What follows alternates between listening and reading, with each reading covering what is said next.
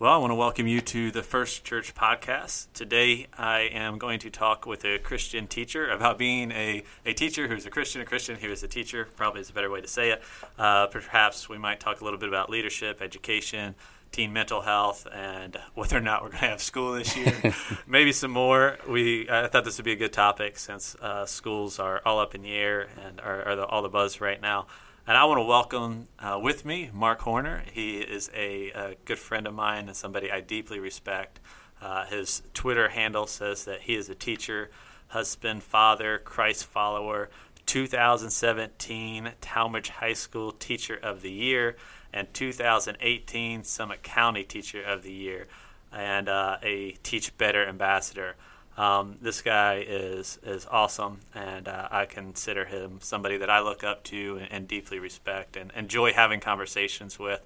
So I hope that if you're listening, that you'll just enjoy our time together. This whenever you listen to this thing, it's a podcast. So, Mark, go ahead and tell me maybe a little bit about yourself. What did I miss? Well, man, you about covered it all there.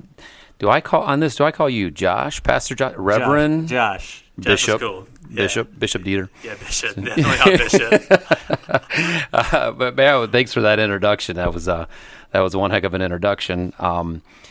You know what? I've been married. I'll tell you what. We just celebrated our 21st wedding anniversary, my wife and I, just a couple days ago, and I've been married to my best friend for 21. We dated for 6 years, so I've known her for more than half of my life. And that's probably point number one that I am most proud of, that I have a best friend who puts up with me. And then I have two kids. My son Noah is 14. He's entering his freshman year in either real or virtual high school. And my daughter is entering her senior year in either real or virtual high school, both here in Talmadge. So we are proud Talmadge residents. Yeah, well, your wife is awesome. Jen is awesome. She is a guidance counselor, correct? Absolutely. Yep, she is at Coventry High School. Yeah, so you have a perspective of somebody who lives with a guidance counselor as well. So I'm sure some of that will maybe play into maybe some of our conversation today. So we were hoping to start school back, or thinking about starting school back. We're not real sure here in Talmadge. There's a school board meeting here tonight. I know that you enjoy being a school teacher. It shows by the work that you put into it. Obviously, you've been Teacher of the Year both in your school and in the county, which is pretty awesome. So you take it really seriously. But what is also true about you, and maybe even more true from what I can see, is that you take your faith really seriously. Mm-hmm. And so as a pastor, somebody who is a pastor of we have a decent amount of school teachers in our church. I'm friends with a good amount of teachers, and so it's just always great to see our public school teachers that are in the classroom. They're with students, and they're taking their faith seriously. And I think a lot of people, right, when they look at our public schools or whatever, they just think, like, oh, no. And I forget what I was reading. I don't know. It might have been I forget what book I was reading. But I think it said, like, I don't know what percentage of school teachers are Christians. And it was a pretty high percentage, and in the public school. Mm-hmm. So basically the point of the book was that your students or your children are being influenced, and they do have access to other Christians in the public schools or in the school systems, if this stat is true. Mm-hmm. And with somebody like you, they don't just have access, but like, for the most part, students know, I think, what you believe or who you worship or who you follow. And so last week I talked to Alan Vanderink, he's a coach, and just talked about how his faith influences his coaching. Mm-hmm. How does your faith influencing the way that you are as an educator or teacher? Alan was probably a great guest, man. I love Alan, and I love the ministry that he has. And you talk about somebody who is changing lives, just impacting young men and young women on a daily basis. It's hard to follow up somebody like that, such a quality individual. I'll tell you, I think when it comes to my faith and my profession, and I want to say profession, I'm emphasizing that right now, I don't really actually look at it like it is a profession. Because of my faith, it's a calling. I believe what I'm doing to be a calling. It's my mission field to be there. Did I start out that way? No, because my walk with Christ, it's been an adventure, and I've had valleys and I've had peaks, and I've had to reach a point where I rededicated my life many years ago to Christ and say, hey, man, I'm committing everything to you, Jesus. Use me. And at that point, the profession became a calling. And in the classroom, I'm able to demonstrate Christ's love in all that I do. And, I don't have to get up there and proselytize, right? Because, of course, in a public school, you're not allowed to do that. But by simply living out what I believe and what I read and what I meditate on every morning when I'm in the morning and I'm spending time in the Word and I'm praying and I'm reflecting on what Jesus has called me to be, all of that just it just leaks out in everything that I do. That's my prayer. That's what I'm trying to do. I'm just trying to live Jesus every day. I think it was, the early church father, I think it was Augustine maybe, who said, preach the gospel daily and what is it? Preach the gospel daily, and if you have to, use words. Yeah, so right? It's typically it was attributed to Francis of Assisi, but there's really no evidence that he actually said that. I mean, he was that kind of person. Don't get me wrong, but so that's who it's attributed to. Yeah. But and that's what I try to do. I just try to live Jesus and just love kids. I mean, that's really what I want to do. Is just love kids on a daily basis. How do you do that? Like, how do you love on your kids? How do you love on your students? Well, back in the old days, pre-COVID, when the old days in the classroom, I'm still trying to figure out how we're going to do this here in this new era of teaching. We're trailblazers right now heading into this new era. But I establish relationships with them. I try to find common ground. I try to stay relevant with a lot of things, whether it's social media, Twitter, Instagram, TikTok, Snapchat, things like that.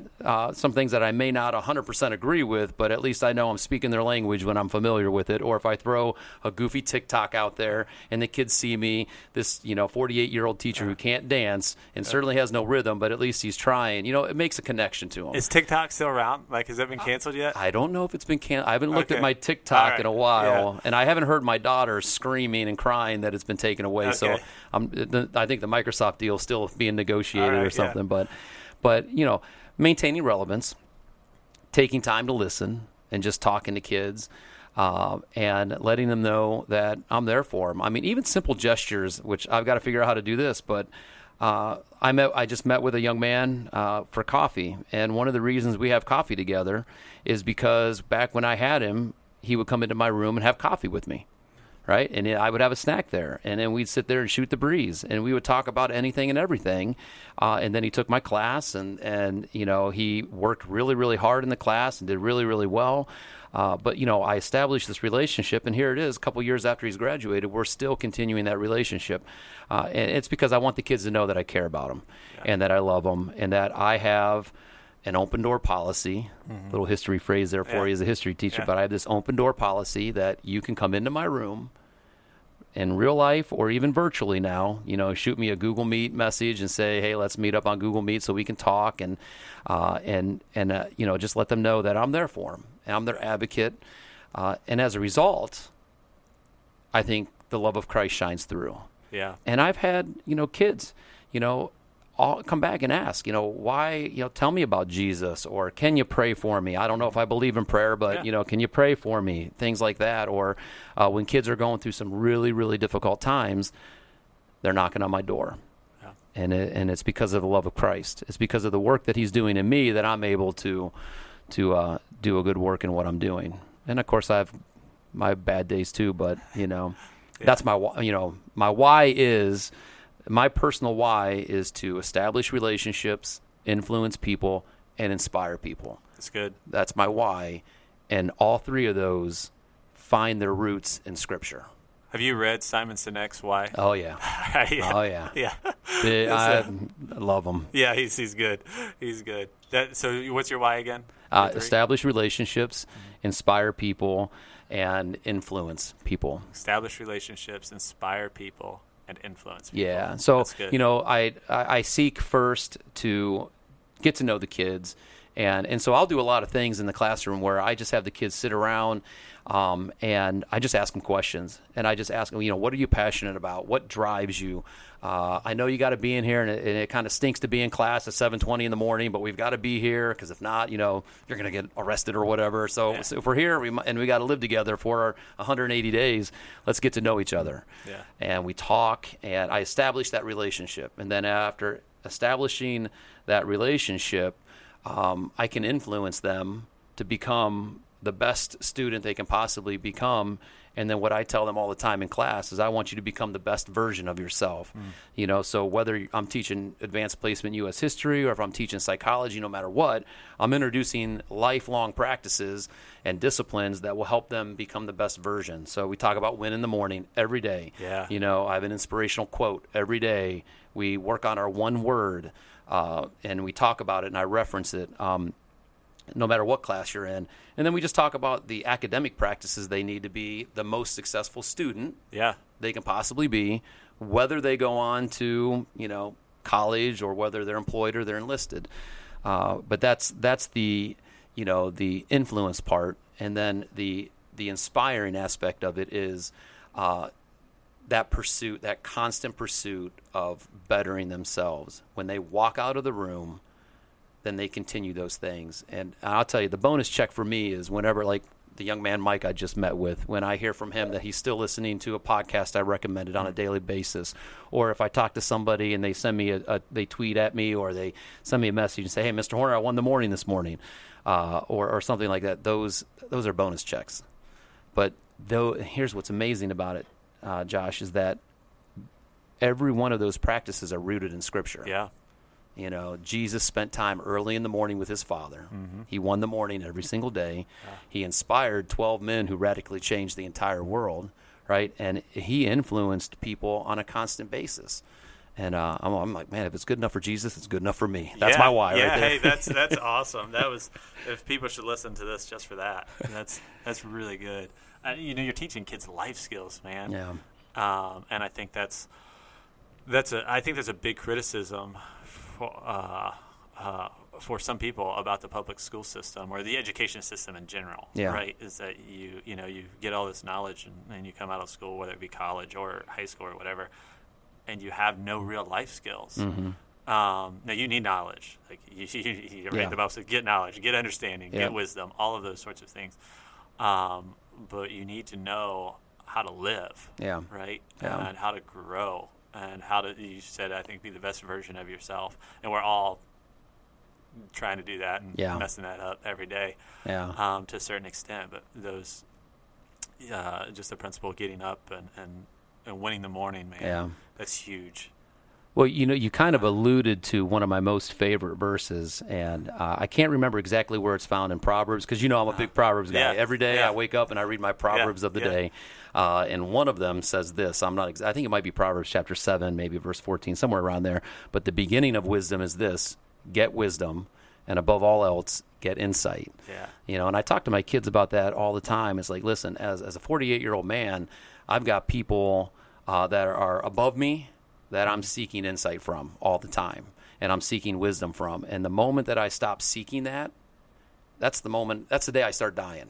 That's where, life comes to a screeching halt, and I am nowhere near as effective and no more, I'm not a spiritual light. I'm not a light for Christ if I stop pursuing wisdom in God's word as well as from those who are above me. But that's what I try to tell them. Listen, there's no shame in not knowing. Yeah. You got to ask, you got to seek, and that's one of the greatest life qualities you can walk away from school having is that your willingness to humble yourself and say, I don't know, give me some insight. Let me pursue wisdom, and let me question things. Yeah. Let me think critically about things, and then pursue life.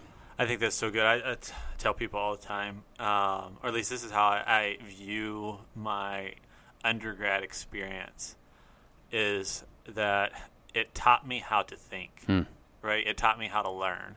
some of the things it taught me, like I look back and like, I'm not sure that's true.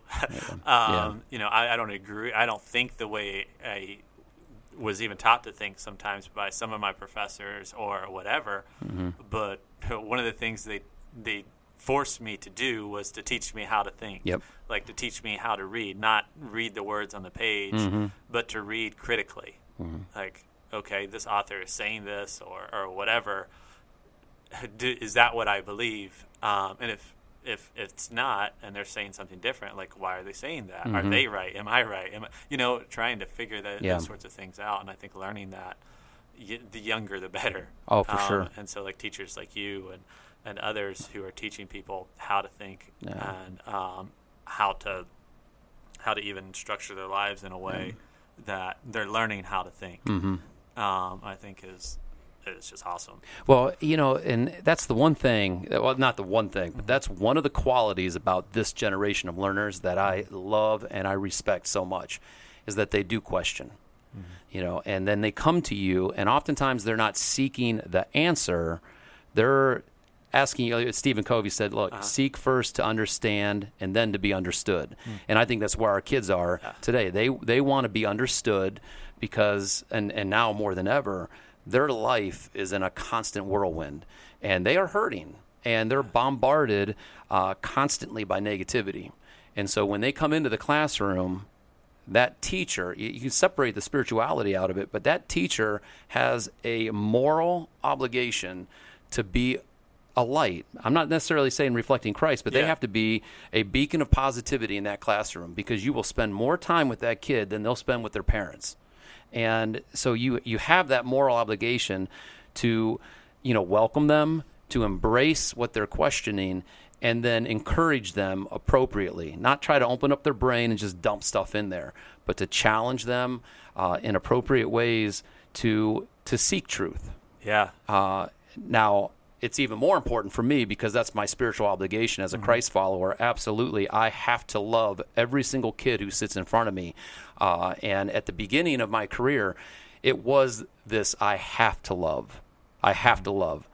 Now it's I get to love. You know, I've been in the game a long time, and it's taken me a long time to get from there to here. And now it's like, man, I get to love, and I look at every kid as an opportunity to just love them. Love them like they've never been loved before.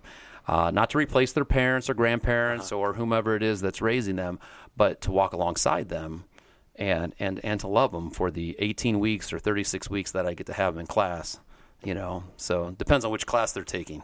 So pastors need to hear that, man.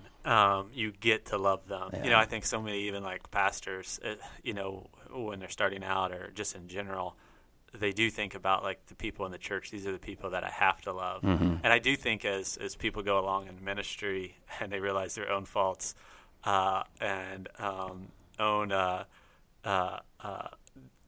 inability to do ministry the way that they would like or whatever, and they start to see their people as people that God has given them to love. Like, these are people that I get to love. And I hate being around pastors that all they do is complain about the people in their church. But I guess teachers, I'm sure, are the same way sometimes. And don't get me wrong, like there are students who you probably don't want to be around, or other teachers that you don't want to be around, just as pastors have people in the church that like, that person is really hard to love, but I get to love them. Yeah. Well, I think, you know, adults are just further extensions of kids, right? They're just big kids. Unfortunately, you find that out when you become an adult. I went to school with that guy, and he's just a big version of when he was 10. You know? Exactly. Like, Well, and I think when you know, in the classroom, what we always have to be aware of is that there's a reason behind every behavior that you see, and you can never hold the behavior against the person. You hold the experience, the past negative or positive experience, against the person, but you've got to look past that behavior and then move on to what are ways that you can, you know, impact that life. I remember when I first started teaching, well, like this goes all the way back to when I student taught, and there's a local legend around here. His name's Dick Fox, and he taught 8th grade American history. He actually went to Ohio State and did some football down there as well. But this guy is one of the most influential people in my life. He, for that period of time that I student taught, he poured into me, and there isn't a single day where I don't find myself thinking or quoting this guy.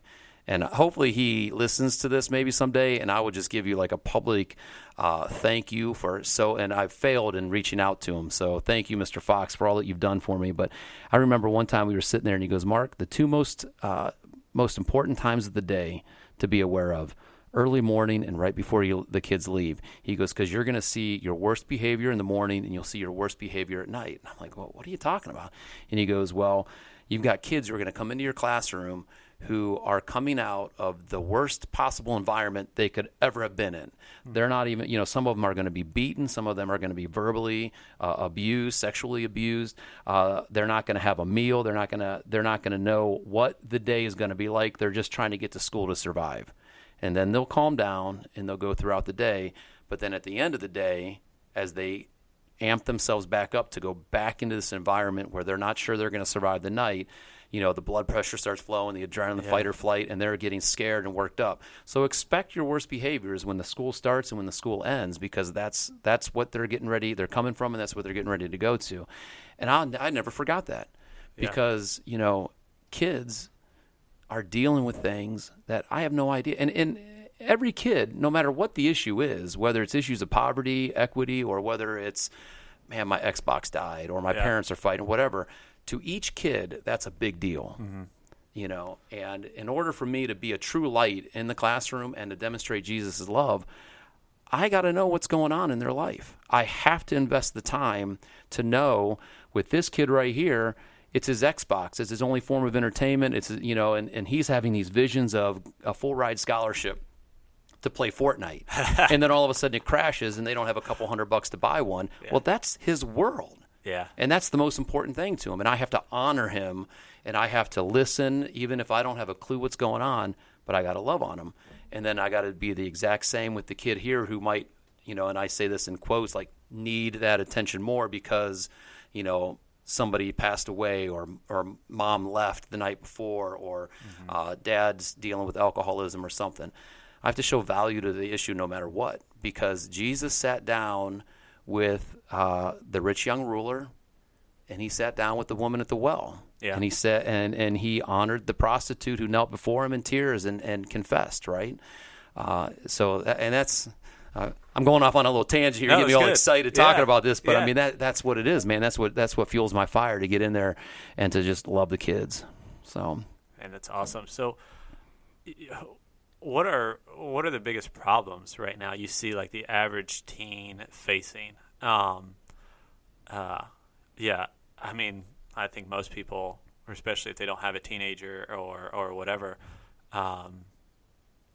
people and generations are changing so quickly. Mm-hmm. I mean, we're still people, right? We're still the same. That's why the Bible's still relevant. I mean, people really haven't changed, but what we have access to are some of our biggest problems to a certain extent are caused by different things than they used to be caused by. And so we're in this constant world of change, of flux, and all those sorts of things, and even trying to understand different generations and so forth. What do you see? And you've got kids right now that are that age, so especially teenage years. What do you see probably the biggest problems or struggles that some of our young people are having?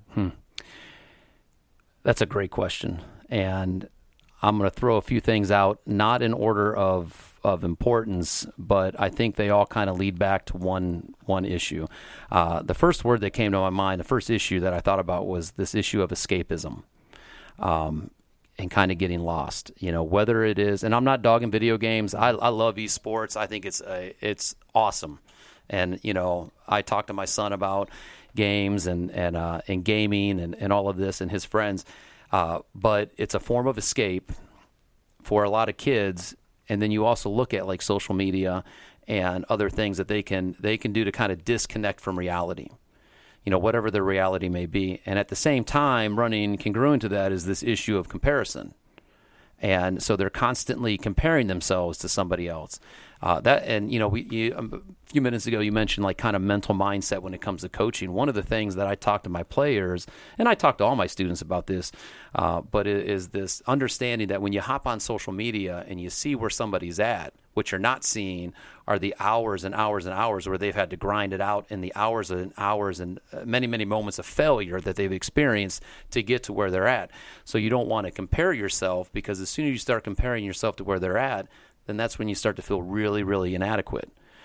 So you're trying to escape, and then you're comparing, and then how do you temper those two things when you realize you can't succeed? Well, then that suddenly opens up all kinds of things, whether you're Snapchatting somebody that you don't know, and you're engaging in inappropriate conversations just because it's filling that void, and they're making you feel important, or whether you attend a party, and we do have issues that we have, a lot of there's drugs and alcohol issues here. They're everywhere, but those are being used to temper a lot of those inadequacies that are felt when you're escaping from whatever your reality is and how harsh it may be, or how disjointed it might be, and then you're comparing. And we all do it. If I'm not aware, and if I don't win the morning, honestly, Dennis Rainey, the Family Life former president, Family Life, one of his quotes that has always just really stuck with me is this: a tired man is a weak man. And if I don't take care of myself physically, and if I'm not sleeping the right way, and if I don't get up and win the morning as a 48-year-old man, an adult who's been in the faith and had a relationship with Christ for 30 plus years, if I don't do that, I start to let my guard down. And all of a sudden, I'm thinking and saying and doing things that I know don't honor Christ. And then that snowball effect takes place. Now, think about a 16 or 17-year-old kid who doesn't have a firm foundation in his faith. And he does something that makes him feel poorly about himself. The snowball effect starts taking place in his life. And before you know it, he or she might be participating in things that they never thought they would, but they are. All these things are interconnected.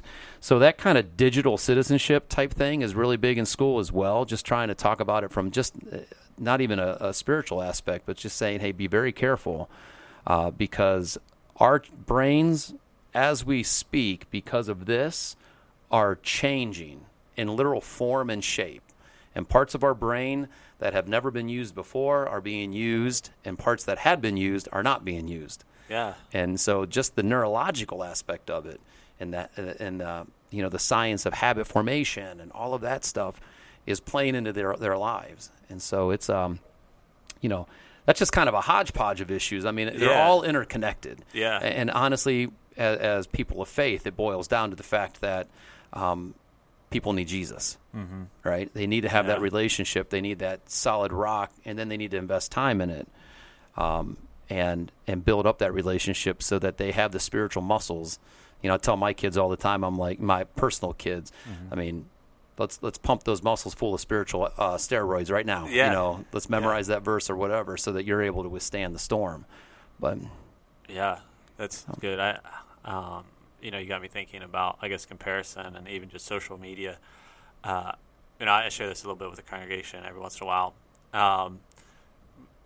Or just think about myself. Like, I have a strong inner critic, and so I'm very critical of myself. And so, like in high school, for instance, like I would struggle. I was a Christian, but often as it is in high school, right? A Christian means you do this, don't do that, all those sorts of things. And of course, you love Jesus, trust in Jesus.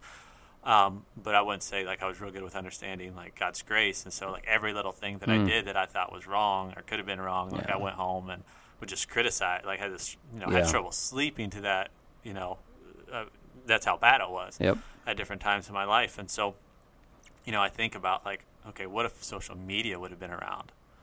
And some of the things I said or did, I knew were going to last forever. And you got to watch it over and over. And I got to watch it over and over again. Like, what would that have done to me? Yeah. And the answer to that is I don't know. I mean, even now, like, I'm pretty careful for the most part of what I put on social media or conversations I get into because like I put something the other day, and I'm like, it's nice, it's positive, and I'm thinking, I'm not really sure even that's what that text meant. But, I put that up there, and so, like, it bothers me. Like, I don't want to take it down, right. But it bothers me because I'm like, I'm not exactly sure I was right about that. Like, Josh, you shouldn't be, posting things. Oh, I get that, yeah. Yeah, are people going to criticize me because I took that a little bit out of context? Yeah. Not that what I said wasn't true, it's just that wasn't the best verse to put with it, Yep.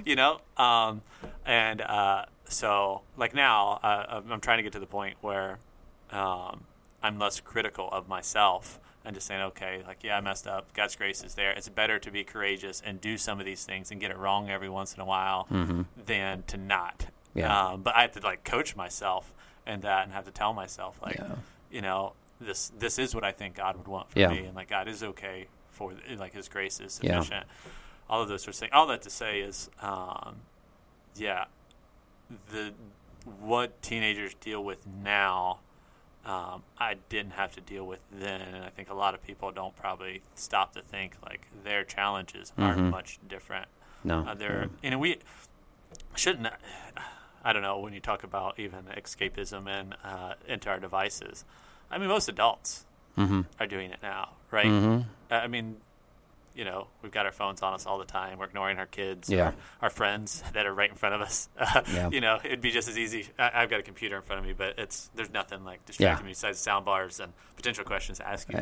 But it'd be nothing. Nobody would think anything of it if I were holding my cell phone up right now and talking to you and reading from my cell phone. And so, like, what kind of relationship is that? Well, really? And what's going to be interesting now with going back to the classroom, wearing masks and things like that, I think we're going to see a switch back to the old school communication styles where you got to look in the eye and you got to be able to read micro expressions and kind of retraining people. Because you're right. I mean, nobody thinks anything of it. Now, the inner critic thing, I get it, man. I get that. That's me to a T. And I just sit here as you're talking. I'm thinking about back through my life in high school and in college, and I'll be honest with you, that's one of the reasons why I fell away from the Lord, because of that inner critic. And I couldn't extend myself. I couldn't grasp God's grace, and I couldn't extend myself any grace. I failed once. Then I thought, well, what's to prevent me from failing again? And then I failed again, and I got further and further and further away. But there still was that still small voice always pulling me back, right? And I remember when I finally said, you know what, enough of this running, enough of it. And that's when I was always kind of that moral, that ethical guy. I always did things a little bit differently, and I even as a teacher, when I was kind of 1 foot in the world, 1 foot out of the world, when I first began 22 years ago, I still tried to do things the right way and teach the good moral, ethical, but then, I made choices that I knew would pull me further from Christ. And then when I finally recommitted my life and embraced grace, it just flipped things. But it's a constant battle, and I think your self-awareness of it and my self-awareness of it is what helps us continue to grow.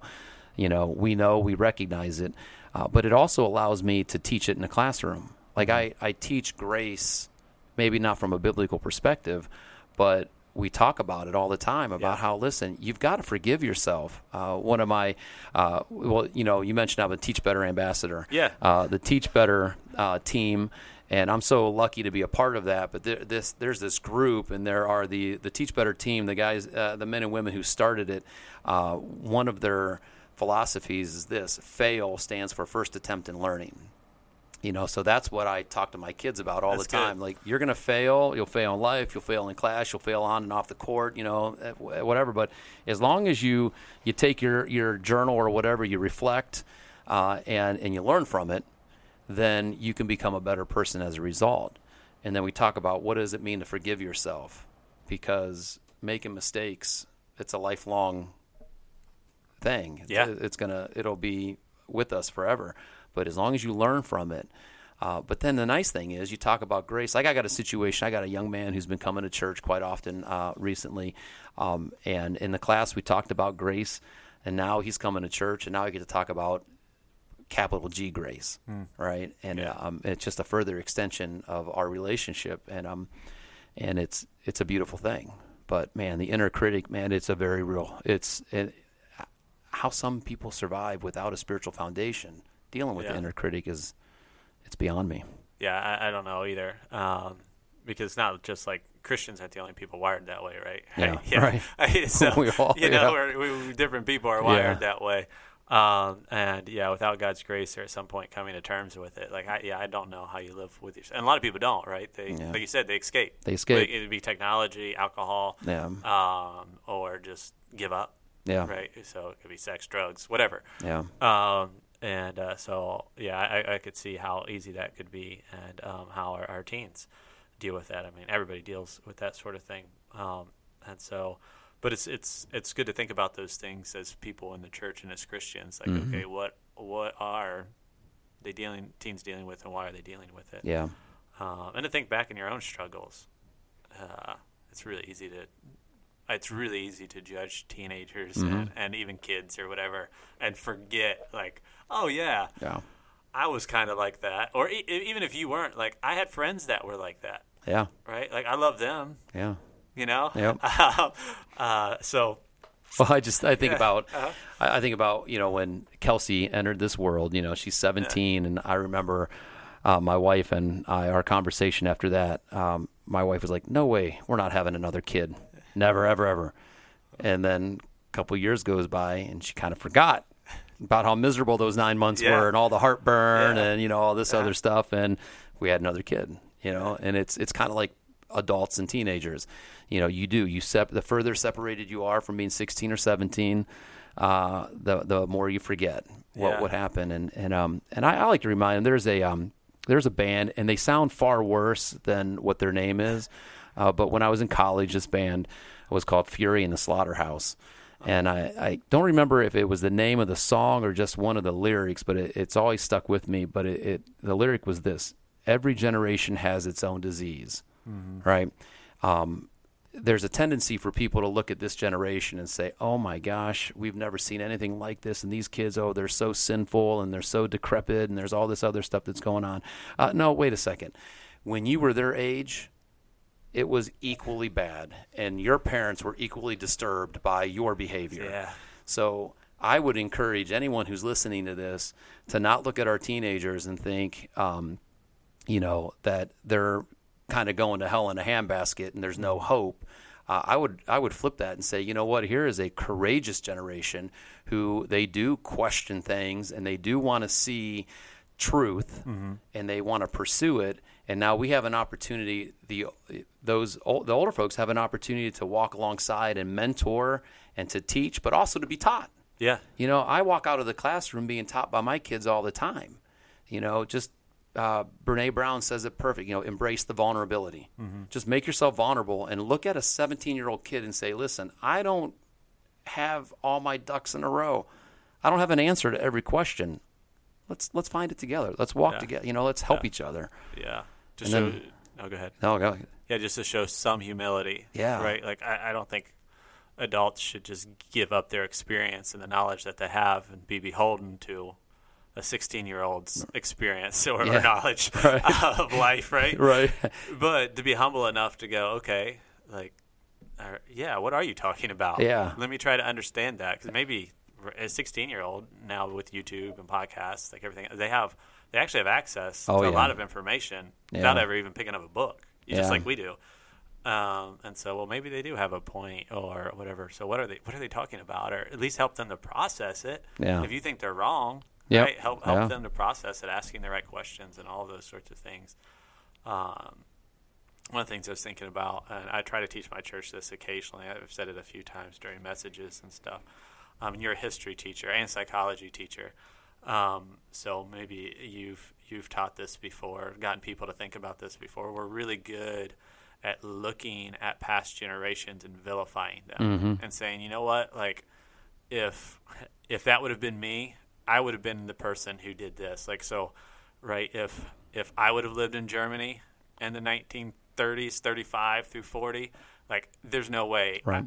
Through 45 when the war ended, but there's no way that I would have been a Nazi. Yeah. Like, no, you would have been a Nazi. Like, odds are you would have been a Nazi. Yeah. Like, or if I lived in the South, pre-Civil War, you probably wouldn't have been a slaveholder because only the wealthy pretty much owned slaves. Yeah. But you would have been a staunch racist. Yeah. Like, even if you lived in the North, you may or may not have liked or slavery, chattel slavery, but you would have been a racist. Like, and so I think we have a bad, and maybe I'm going off track here. We have an impulse to make ourselves out to be a lot better than we actually were, whether it be in high school, middle school, whatever, Yeah. and we forget that these kids are struggling with the same things. Mm-hmm. They're making some of the same decisions that Yep. that we made and so forth. Not that we should be celebratory of them or even turn a blind eye Right. to some of them, but to be humble enough and to show enough grace to walk beside them, Yeah. and just to remember, like, Yeah.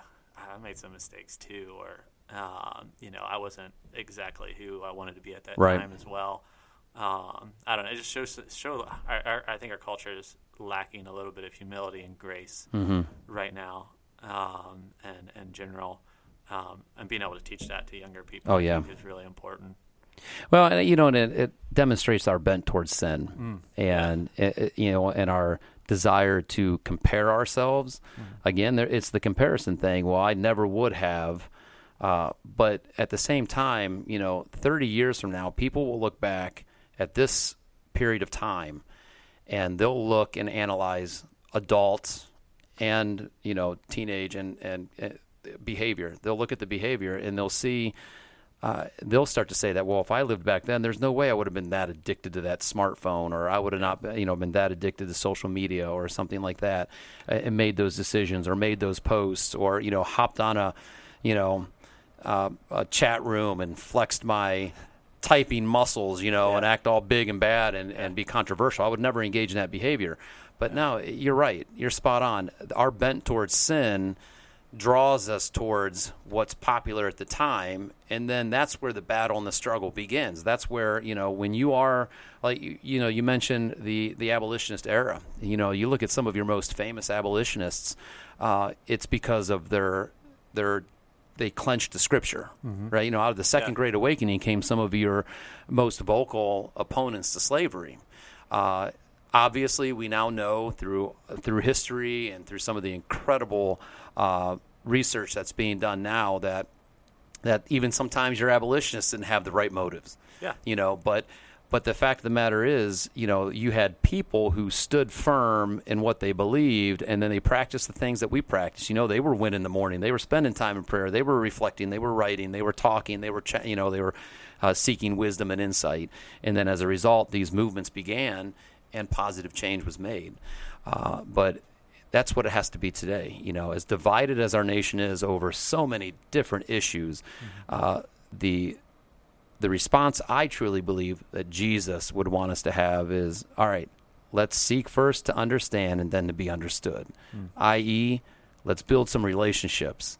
If we build relationships, and we cast what our vision is, then those relationships create buy-in, right? Yeah. And then buy-in is what changes the world. And so that's always kind of been my evangelistic philosophy as well, just to establish the relationships, to inspire and, want to influence. Yeah. Well, man, this is all good. So change, kind of move a little bit here just for a few more minutes. Those are all things that you kind of do. It's just who you are. Like, it just flows out of who you are, flows out of the classroom, all of those sorts of things. Now, you do also sponsor or help lead Fellowship of Christian Athletes, or FCA. So it's a Christian club in the school as well. So that's something that you do, that you're allowed to do. You're obviously a Christian. It shows that you're a Christian. It broadcasts that to other students and so forth when you're a part of this club. What is FCA, and what do you enjoy most about it? Why did you decide to help students get this club started, or help start the club?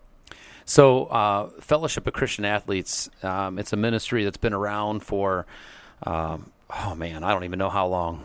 A long time. What was that one movie that was out that had Rudy in it? I can't remember what his name is, but the football movie. The Giants? Not Remember the Giants, but oh my goodness. Remember the Titans, and then something. Well, I actually own this movie at home. Okay, yeah. I'll have to look, but anyways, I think it's back from the 70s. Okay, so that's and they're talking about FCA and I think but it's been, the ministry itself has been around for a long time. And Rick Bach, a community member, phenomenal guy. When his son came to the high school, he wanted to start something where his son could kind of be plugged in and be a part of a Bible study. So he is kind of the founding father of the FCA huddle. And then Lisa Wilson, who is now Lisa Dunton, took over as the huddle leader after him. Lisa Wilson is actually the one who sort of introduced you and I. Oh, really? Yeah. Okay. If you remember. Yeah, I do remember as Miss Wilson. So I was wondering. Yeah, I did. So I like that name. I didn't realize she got remarried. Well, so I'm going to push pause on my story just to tell this. I got to tell this story because since your church members are listening, I want them to, again, appreciate the leader that they have in place. When you guys first moved to the area and you first started pastoring here, you guys went to the House of Hunan. Yeah. Remember? Yeah, and I'll never forget, I think you guys might have gone on a weekend, and it was Monday morning, and Lisa came up, and she goes, Mark, I met somebody that you got to meet, and I gave him your number, and you got to meet this guy, Josh Dieter. He's a new pastor. And I'm like, really? And she goes, yeah, I met him at House of Hunan. And I said, well, how did you guys meet? She goes, well, we were all sitting there, and somebody said somebody should pray and bless our meal, and none of us knew each other. And this guy raised his hands, I'll pray. And right there, without hesitation, you boldly said, I'll pray. Yeah. And you prayed, and then as a result, you connected with her, and then she connected us together, kind of. So I do remember, so my wife was pregnant at the time. I mean, she was pretty pregnant when we moved here. But she asked Emily, she goes, so are you pregnant? And I said, no. And I remember she looked horrified. That's funny. I answered before Emily could answer to mess with her. That is funny. That's awesome. So, yeah. But, she's such a phenomenal teacher, and she was running the huddle, and then she stepped down because of, it takes some time and takes some commitment, and I didn't want to see it dissolve, so I stepped in. And I think that was probably 10 years ago, something like that. I'd have to go back through and retrace the steps, the years to figure out when it was that I began. But I took it over just because, for the same reason, honestly, that Rick Bach had, which was I got kids coming through, and not only do I want them to be involved in leadership opportunities, but I want them to have something that they can come to where they're going to hear a testimony and be able to study God's Word. And so I decided to become the huddle leader. And fell into a group that had some really strong student leadership. I'm just the teacher sponsor. I put my name behind it so that they're able to host it at the high school, and then I just sit back and I watch all these young people just lead and share their faith, and then listen to some incredible guests come through. And then Tristan, our leader, he our kind of Summit County director. When he came along, I mean, he just took FCA to a whole new level. Yeah. And it's a phenomenal ministry. Now, we have one at the middle school, and John Gergeley's the huddle leader there, and we're all kind of wondering what it's going to look like this year. Yeah. So what do you do in FCA for people who are wondering? What time does it meet? What do you guys do? Well, at the high school, we meet at 6:45 a.m., 6:45 to 7:15 a.m. every Friday. And usually what we have is we have, an icebreaker, and then we have a guest speaker, and then we dismiss. That's usually, and then occasionally, not so much recently, but in the past we've done a lot of activities. Part of the reason we've gotten away from a lot of organized activities is just simply because kids are just pulled in so many different directions. Yeah. And we have probably 90% of those kids who attend are athletes, and they're all, they had always been in season.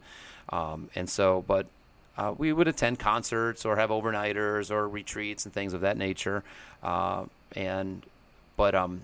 Usually that's it. Half-hour Bible study every Friday, and then check it. But what's really cool about it is that so many teachers come to it, and so many students come to it that at any given moment you're seeing somebody who goes to FCA either in front of the classroom or sitting next to you, and it just gives you a little bit of inspiration and a little bit of courage. Yeah.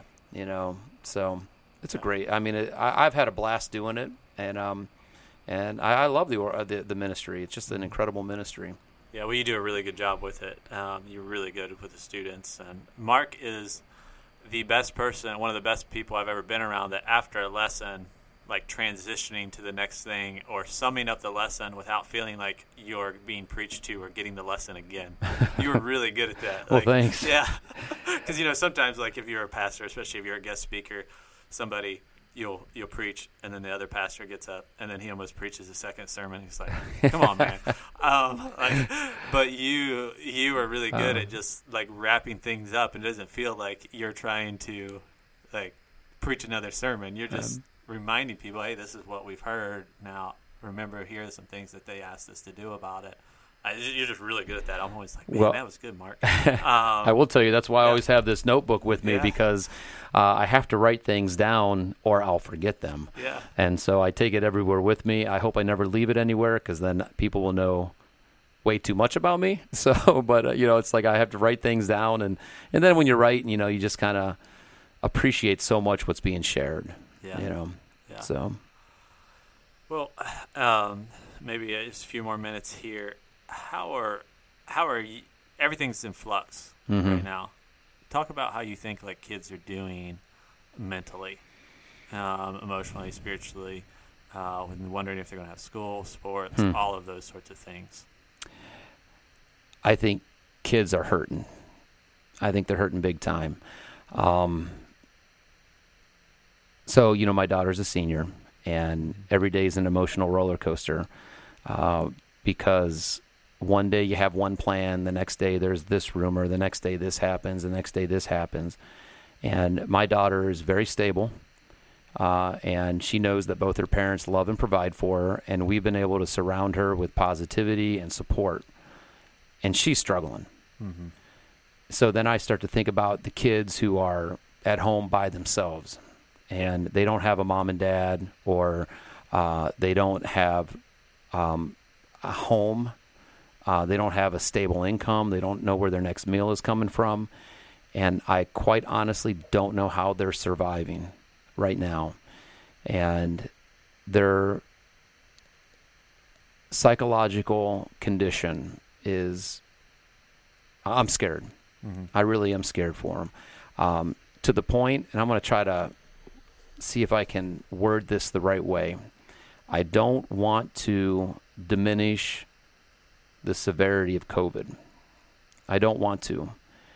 But I almost have this mindset right now where I don't really care what COVID does to me.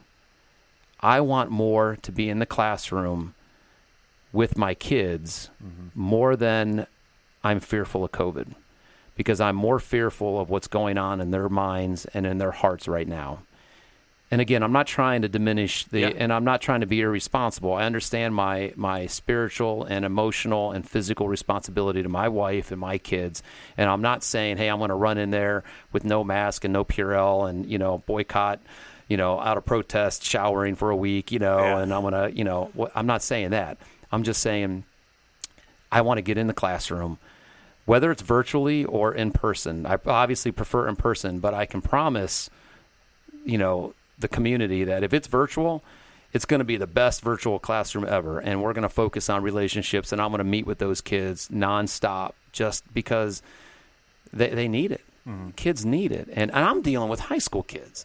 I think about some of these younger elementary kids who are missing foundational periods of their life. Yeah, I'm pretty worried about them. Yeah. Like my kids, those of you who may not know, I've got a 6-year-old, a 4-year-old, a 2-year-old. So, like, their life hasn't really been interrupted that much because we have a stable house. In first grade, I can still teach my kid if I need to. So can my wife. Mm-hmm. And we've done our best to show very little anxiety around them. Mm-hmm. And so, like, to me, that age group should be completely almost protected from this. Yeah. And parents should try to establish as much normalcy as possible, like in their lives. But they're at the age where they just don't understand really what's going on in society, which is a good thing, I think, for them. And I think if you're a parent and if you're causing anxiety in their life, I could understand maybe it's because you're anxious, but like I think it's our job as parents to protect them. Absolutely. But yeah, all that to say is like I feel like maybe once you get in the 3rd, 4th, and up, maybe I can see them being more anxious or dealing with these things differently than the group that's in my age or my kids' age group, I guess I would say. Yeah. Oh, for sure. Kudos to you and your wife for being such incredible parents. And it's hard to do because it just takes such discipline to suppress your anxiety. Today's proverb, Proverbs 12, whatever, anxiety in a man's heart weighs him down, but a good word makes him glad. I can honestly tell you since March 13th, Friday the 13th is when that was my last day, in the classroom. There have been more periods since March till now where anxiety's weighed me down. Yeah. I mean, like a literal pressure on my chest where I felt hard. It was hard to breathe. Yeah. And I've had to lean heavy on my faith. I've had to lean heavy on my wife. I've had to lean heavy on physical exercise.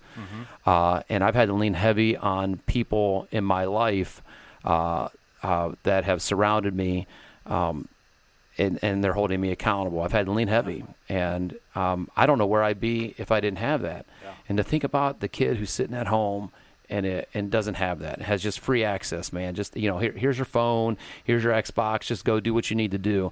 And, it's not his or her fault that they're heading down that trail. I mean, some people just don't know how to cope with it. You and I, we have Scripture. Yeah. I mean, there's no better medicine to what we're doing. Yeah, right? The Holy Spirit, guiding us. But, when you take faith out of the element and you have kids who are lost, man, we're going to be... The first day of school can't come soon enough. Yeah. Every second that goes by, I feel like it's a second lost. Mm-hmm. Yeah. And to be clear, like my wife and I, we've dealt with anxiety ourselves, so it's not, we haven't been anxious. That would be a lie. But we've... I'd be like, all right, we bottle that up and sell it. Yeah. But we've been very intentional, like, obviously, it's probably poured into maybe some ways we disciplined our children or haven't disciplined our children over the past 6 months or something. But like as far like they don't know, they don't see us fearing the virus or like they don't hear us talking about like the world is falling apart. Right. And they're not affected by it because of their age group. Like we can keep them kind of insulated from it a little bit because of just the age that they are. But once you get in, I say once that child hits maybe 3rd, 4th, 5th grade and middle school and beyond, certainly what they experience, have to experience almost, is so much different than a kid who just graduated kindergarten last year, right? Or younger than them. So those age groups have been on my mind much more than like my kids or people with kids my age. Not that like especially those who maybe don't have food or parents have been laid off. That's a whole different issue. So that's interesting to think about. So last thing, we got to finish on something positive. What do you see educationally that will be positive coming out of all this? Oh man, how much time do we have left? Because I can just go for a couple minutes. I'm going to try to summarize this. We're almost in an hour. So I got this buddy. I got this buddy down in Texas. He is. He'll probably listen to this, so I'll just say he's slightly older than me. He looks younger than me, but he's slightly older. And he was in a webinar the other day with another guy his name's Hal Bowman. This guy's name is Jeff Springer. Another guy's named Hal Bowman. He runs Teach Like a Rock Star. And this dude is like a rock star in my life. But the two of them were talking about education. And Jeff, Dr. Springer, talked about how sitting in front of us every day, whether literally or virtually, is a victory garden. And he goes, if you think back to World War I, when there was all this rationing going on, and Wilson was trying to get people to grow these victory gardens so that they would have more that they could contribute to the Allies, right? Yeah. You want to cultivate your victory garden. He goes, look at your classroom, look at your school like it's a victory garden. And man, this little light bulb went off. And I love that, being a history teacher. I'm ready to cultivate my victory garden. I don't really care what it looks like. I don't care if the decision tonight is to go remote. If it's to go remote, then I've got my virtual victory garden. If it's in the hybrid, I've got the victory garden. And then a further extension of that, I've got a victory field, right? So I've got my classroom, and then I've got the school building. And my goal is to positively influence everyone I come in contact with. I will have many days where I'll fail, but I see the classroom evolving. I see it growing. It will never, ever be the same. But I was talking to some friends this morning. I'm like, listen, we're trailblazers. We're pioneers. Heck, some might even refer to us as the greatest generation of educators, not to diminish the greatest generation, but, man, we're going through a war right now. Yeah. And when we come out on the backside of this, we might be known as the greatest generation. We're certainly pioneers. So what is it going to look like? I have no idea what it's going to look like because it changes every single day. But I will tell you that I'm excited for the adventure. There is a silver lining, and that is, as an educator, I get to be stretched and pulled, and I don't have the opportunity or chance to become comfortable and complacent. Mm-hmm. And I'm going to come out on the back. I've already, since the quarantine, I am a way better person now than I was when that started. I'm a way better father, a way better husband, and a way better educator. And so I look at this time next year, and I can't wait to see what happens. We're going to come through it. We're going to be fine. Education will look very different, but this time next year, I'm going to have all kinds of stories about kids I've been able to get to know, kids that I've been able to value and love, and I'm going to be meeting with a whole new batch of kids down at Crimson Cup. There you go. To find out what's going on. And so I'm excited about it. I think education is going to change for the better. I mean, we got stuck. Education has been stuck. And we needed something to kind of kickstart some forward progressive thinking. And we not only got a kickstart, we got a kick in the butt. It's been amazing to see how this community has stepped forward and helped out our kids. I can't speak highly enough about Talmadge and our administration. You know what? I'm like any other person. There are decisions that I question. There are things that I question. But I will tell you that our administrators have student safety.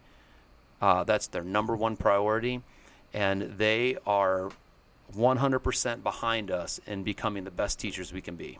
That's awesome. Yeah, so that's awesome. It's going to be an exciting year. It's going to have its challenges, and I covet your church's prayers, not just for me, but for all educators. But God's going to move.